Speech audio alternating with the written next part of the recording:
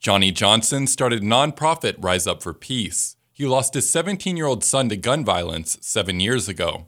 Every aspect of our lives has been contaminated by the senseless gun violence, whether it's at school or going to place of worship or just going to the grocery store to pick up a bite or eat. Johnson joined Carl Boonstoppel, who also lost his son to gun violence during a shooting in Ybor City last year. They spoke with Florida House Minority Leader Fentrice Driscoll and Congressmember Kathy Castor on gun control efforts in government. Castor voted for Biden's bipartisan Safer Communities Act, which provided millions in funding to curb gun violence. And it provided substantial new resources to states and communities for risk protection, orders for drug courts, for crisis intervention. But here's the kicker. Governor DeSantis did not draw down those dollars. She saw that as a negative.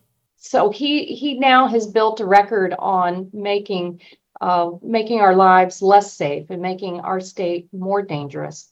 On the state level, Driscoll gave an update on Democrats' progress. Unfortunately, none of our common sense gun ownership bills or, common sense gun reform bills have received a hearing, even though we have been very thoughtful in crafting this legislation and making sure that we're approaching this in a bipartisan and common sense way. Last year, Governor Ron DeSantis signed a law allowing Floridians to carry a concealed weapon without a government permit.